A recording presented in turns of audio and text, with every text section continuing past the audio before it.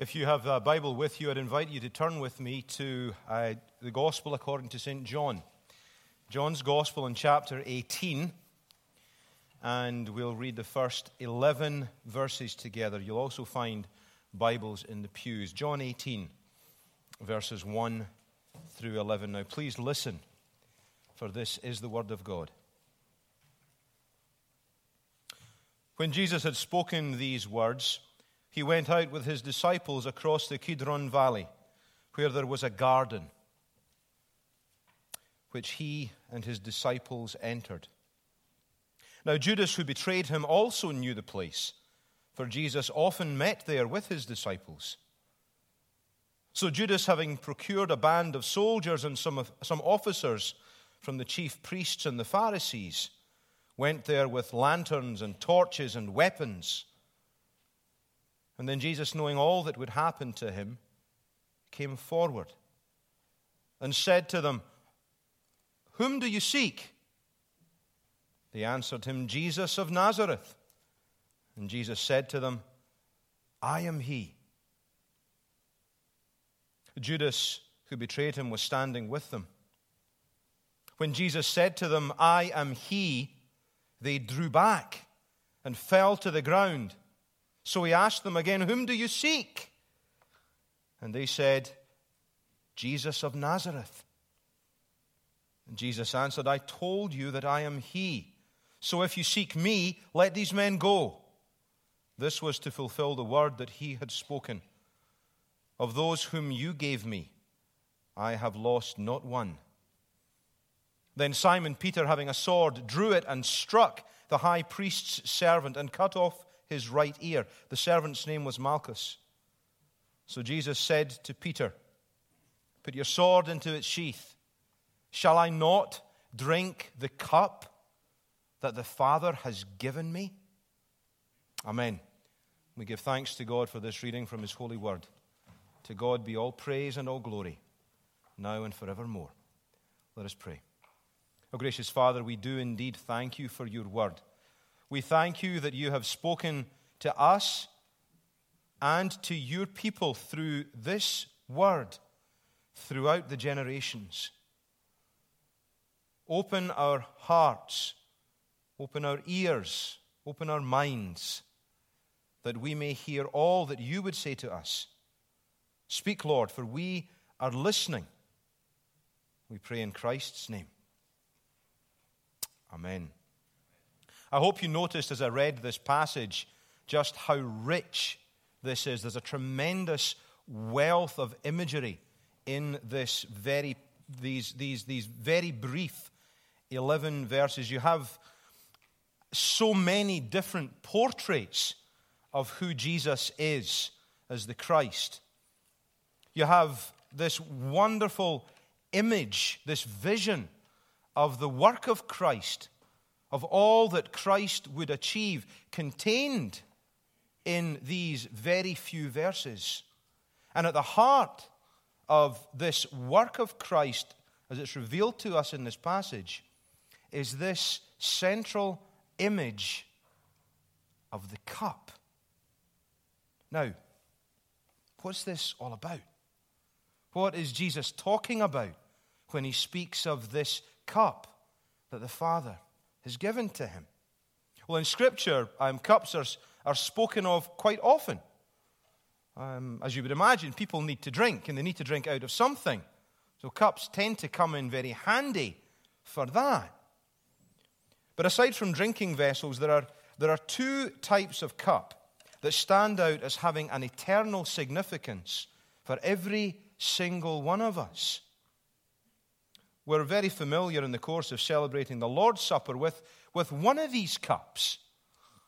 Every time we gather round the Lord's table, we speak of the blood of the new covenant. This cup is the blood of the new covenant shed that the sins of many might be forgiven, or the cup of redemption, the cup of blessing.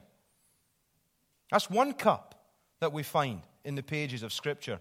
But there's another cup that we see time and time again throughout the Old Testament and into the New Testament, that we would so much rather not think about.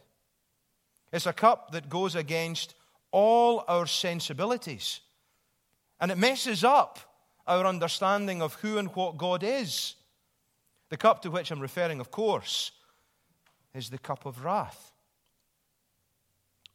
We don't want to think of God as a God of wrath. We much prefer to think of him as a cuddly old grandfather figure in the sky, kind of like Santa Claus sitting on his majestic throne at Short Hills Mall. We want to think of him as a benevolent old gentleman, indulgent towards his wayward offspring. We prefer to think of God as turning a blind eye to our sin, or sort of just, winking at us, shaking his head with a knowing smile and saying, "Oh, that's just Ian. He's gone and done that thing again. Never mind, I'll pretend I don't see him doing it." In the 2nd century, there was a leader in the church whose name was Marcion, who held a somewhat similar view of God. In fact, Marcion took this view of God to the extreme. He said that the picture of God that's painted in the New Testament is a portrait of a God of grace, of mercy, of forgiveness, of love. But as he said, as he looks at the God that's portrayed in the Old Testament, he saw there a God who was willful and who was violent, who was capricious, and who was malevolent. And he saw no way of reconciling the two gods. And he came to the conclusion that these had to be different gods. Two very different characters. Now, Marcion was one of the very first, in fact, he was the first person to put together any type of canon of Scripture. But Marcion's Bible was more censored even than Jefferson's. Marcion cut out the entire Old Testament. He cut out 3 of the Gospels, leaving only Luke, and that having removed any favorable reference to the God of the Old Testament. He also had a few of Paul's letters, again, very heavily edited.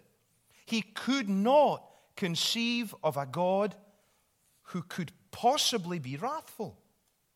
And needless to say, he was branded as an arch heretic by the church, because the whole witness of Scripture will not permit anyone to have a view of such an indulgent and such an indifferent God. And I say indifferent because I mean it. If you turn a blind eye and you simply smile and wink at the wickedness and at the willful behavior of your own children, then that's not love. That's indifference of the worst kind. You don't care. You don't care what they do. So we're faced throughout Scripture with a cup that's filled with the wrath of God. And it's this cup which I want you to consider this evening. The verse that's before us tonight is John 18 and verse 11. And this verse reads, "Shall I not drink the cup that the Father has given me? Shall I not drink the cup that the Father has given me?" And from this verse, I want to show you 3 things about the cup of wrath. And first of all, we'll see that it's the Father's cup. Secondly, we'll look at it as the loving cup. And thirdly, we'll see that it's the empty cup. So first of all, this is the Father's cup. Jesus says very clearly, "Shall I not drink the cup that the Father has given to me?" This cup comes from no one else. It belongs to no one else. Christ takes this cup from the hands of no one but the Father himself. Now somehow, there are many who seem to think that wrath is the realm of the devil. But as I look through the Bible, and granted, I'm not perfect, I may have missed some references, let me just say that, okay? But as I looked, the other day there, I saw there was only one verse that I could find in the whole of Scripture that spoke about the wrath or anger of Satan. And that was in Revelation chapter 12. But as a New Testament scholar, a man who wrote a number of books on the atonement, the work of Christ on the cross, Leon Morris, as he writes in one of his books, there are, in the Old Testament alone, 508 verses that speak of the wrath of God. 508 verses that speak of the wrath of God in the Old Testament. So this idea of the wrath of Satan, I think, falls into or rather ties into a faulty understanding of what it means when we talk about being redeemed. When we use the word ransom, redeem, redemption, we're by definition talking about a price being paid. That's what to redeem something means, or to ransom something. A price has to be paid. We talk about Christ having redeemed us from the power and from the tyranny of the devil. But what we have to bear in mind is the question, to whom was that price actually paid? To whom did God owe something in order to bring us back to him? Some, dare I say many, suggest that he had to make a payment to the devil. Apart from Christ, we are described as being children of disobedience, children of wrath, under the power of the prince of the air, like our father, the devil. But nowhere does it ever suggest that God owed the devil anything in order to redeem his people.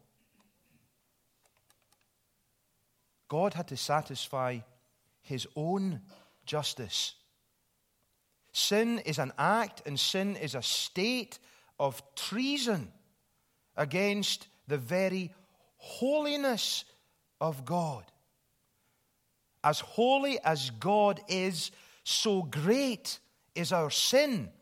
And there are so many people who just don't understand what that means. They've got no concept of that. And that's why some think that God can simply turn a blind eye and pretend that it's not really happening. But because God is so infinitely holy, he has to deal with sin. He cannot and he will not ignore it. It has to be taken care of, one way or another.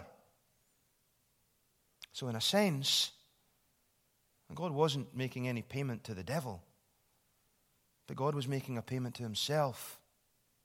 His wrath had to be poured out against sin. And yet, he chose in his sovereign mercy to take upon himself the just punishment for the sins of those who belong to Christ. Throughout the Old Testament, most often, when it talks about the cup of wrath, it's very, very specific. And it speaks not just about the cup of wrath, but it speaks of the cup of God's wrath, or the cup of the Lord's wrath. It's a cup that he holds in his hand. He is the one who gives it to those who will drink it.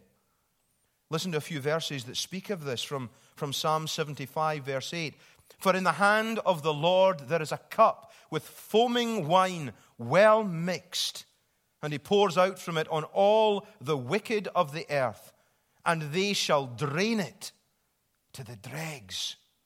From Isaiah 51. Wake yourself, stand up, Jerusalem, you who have drunk from the hand of the Lord the cup of his wrath, who have drunk to the dregs the bowl, the cup of staggering.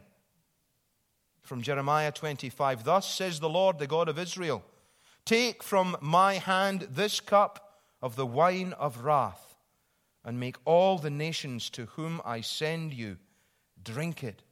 They shall drink and stagger and be crazed because of the sword that I am sending among them.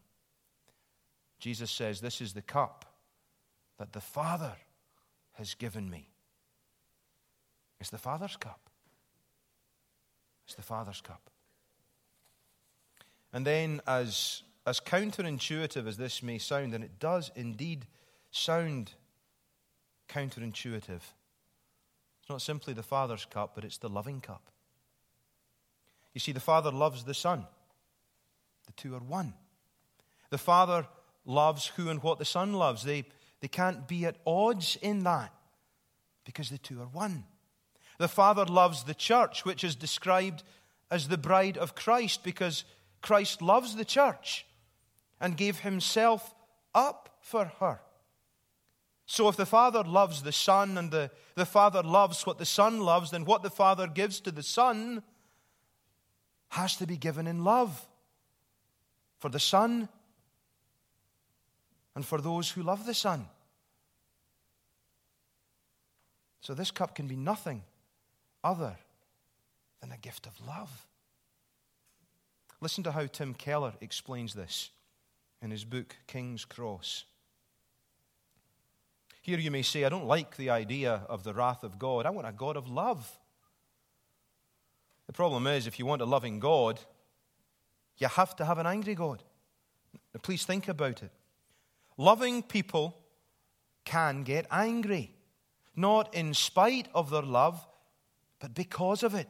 In fact, the more closely and deeply you love people in your life, the angrier you can get. Have you noticed that?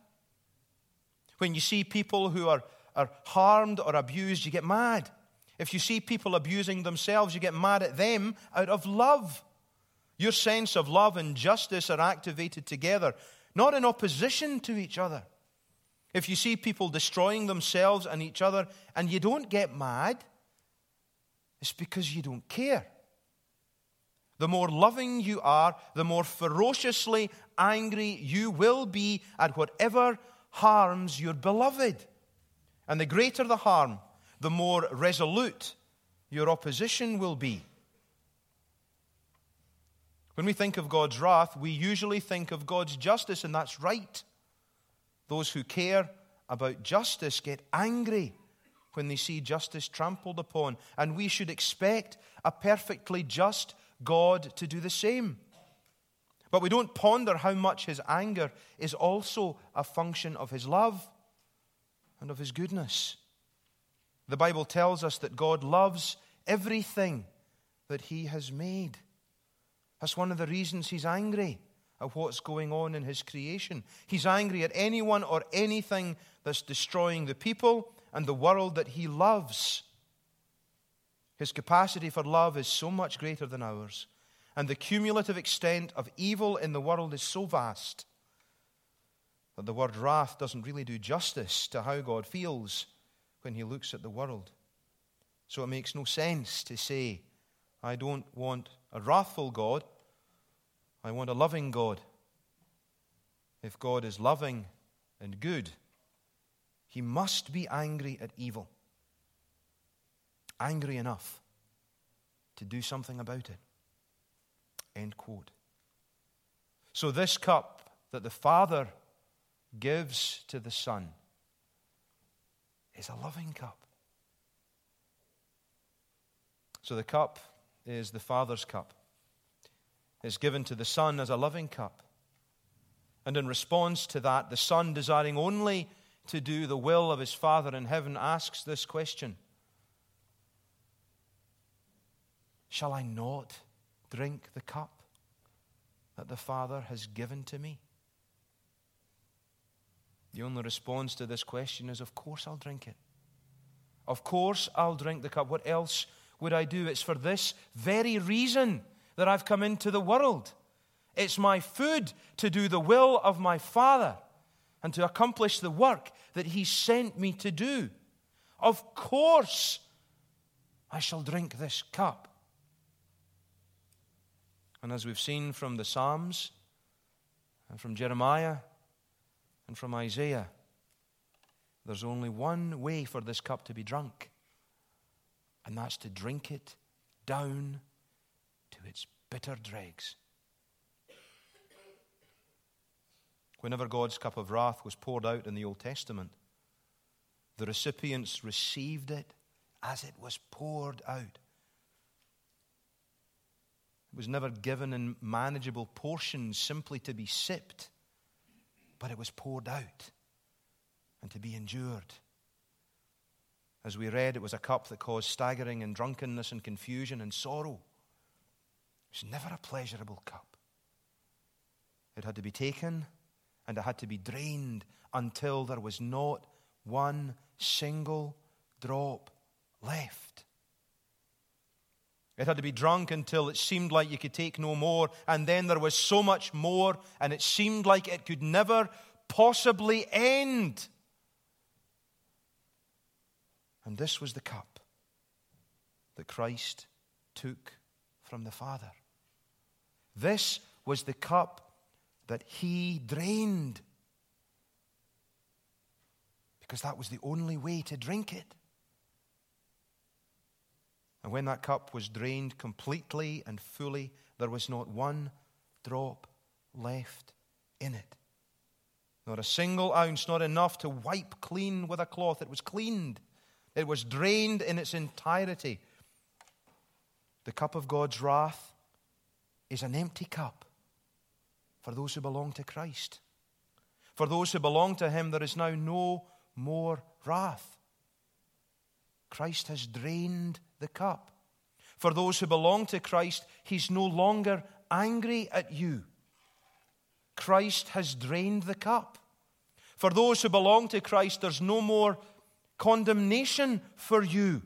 Christ has drained the cup. For those who belong to Christ, there is no more death for you. Christ has drained the cup. For those who belong to Christ, there is life in all its fullness for you. Christ has drained the cup. For those who belong to Christ, he has drained the cup. For those who are his, he's drained that cup. And in his hand, there's another cup. A cup that the Son himself gives to you. A cup not of wrath, but of blessing. A cup not of sorrow, but of joy. A cup not of death, but of life. A cup not of condemnation, but of mercy and forgiveness. As we gather around this table this evening, this table of the Lord, if you belong to him, then take the cup that the Son offers to you. For in this cup is life. The cup of wrath is empty for you. Now eat and drink the cup of salvation through Jesus Christ our Lord. In the name of the Father, and of the Son, and of the Holy Spirit. Amen. And let us pray. Gracious and loving God, you have shown us how much you loved us, and that while we were still sinners, Christ died for us. While we were dead in our sins and trespasses, you made us alive in Christ. While we were godless, unfaithful, envious, and filled with hatred, in your great mercy and loving kindness, you saved us. While we were objects of wrath, deserving the full extent of the cup of your wrath, you gave that cup to your Son out of your infinite love for him and for us. And he drained it. And in him, you gave to us the right to become your children. Born not by blood, nor by the will of the flesh, nor by the will of any man, but by your own grace and choosing. As a people who have known such a great salvation, who have been brought from the kingdom of darkness into your marvelous light, we still live all too often as if we were children of darkness, rather than sons and daughters of the light. We walk in the ways of falsehood rather than living in the truth that is Christ. We seek to fulfill our own passions and pleasures rather than the glory of God. Father, forgive us. Cleanse us. Restore us. Give to us a fresh vision this holy season of who you are and who we are and of all that you have done to accomplish our salvation. Affirm in us a fresh certainty that we belong to you. May we know that Christ has drained that cup for us and live in the assurance that we are free. Free to live, free to give, free to serve, free to bind ourselves to you and to you alone. For you alone have set us free through Jesus Christ our Lord. Amen.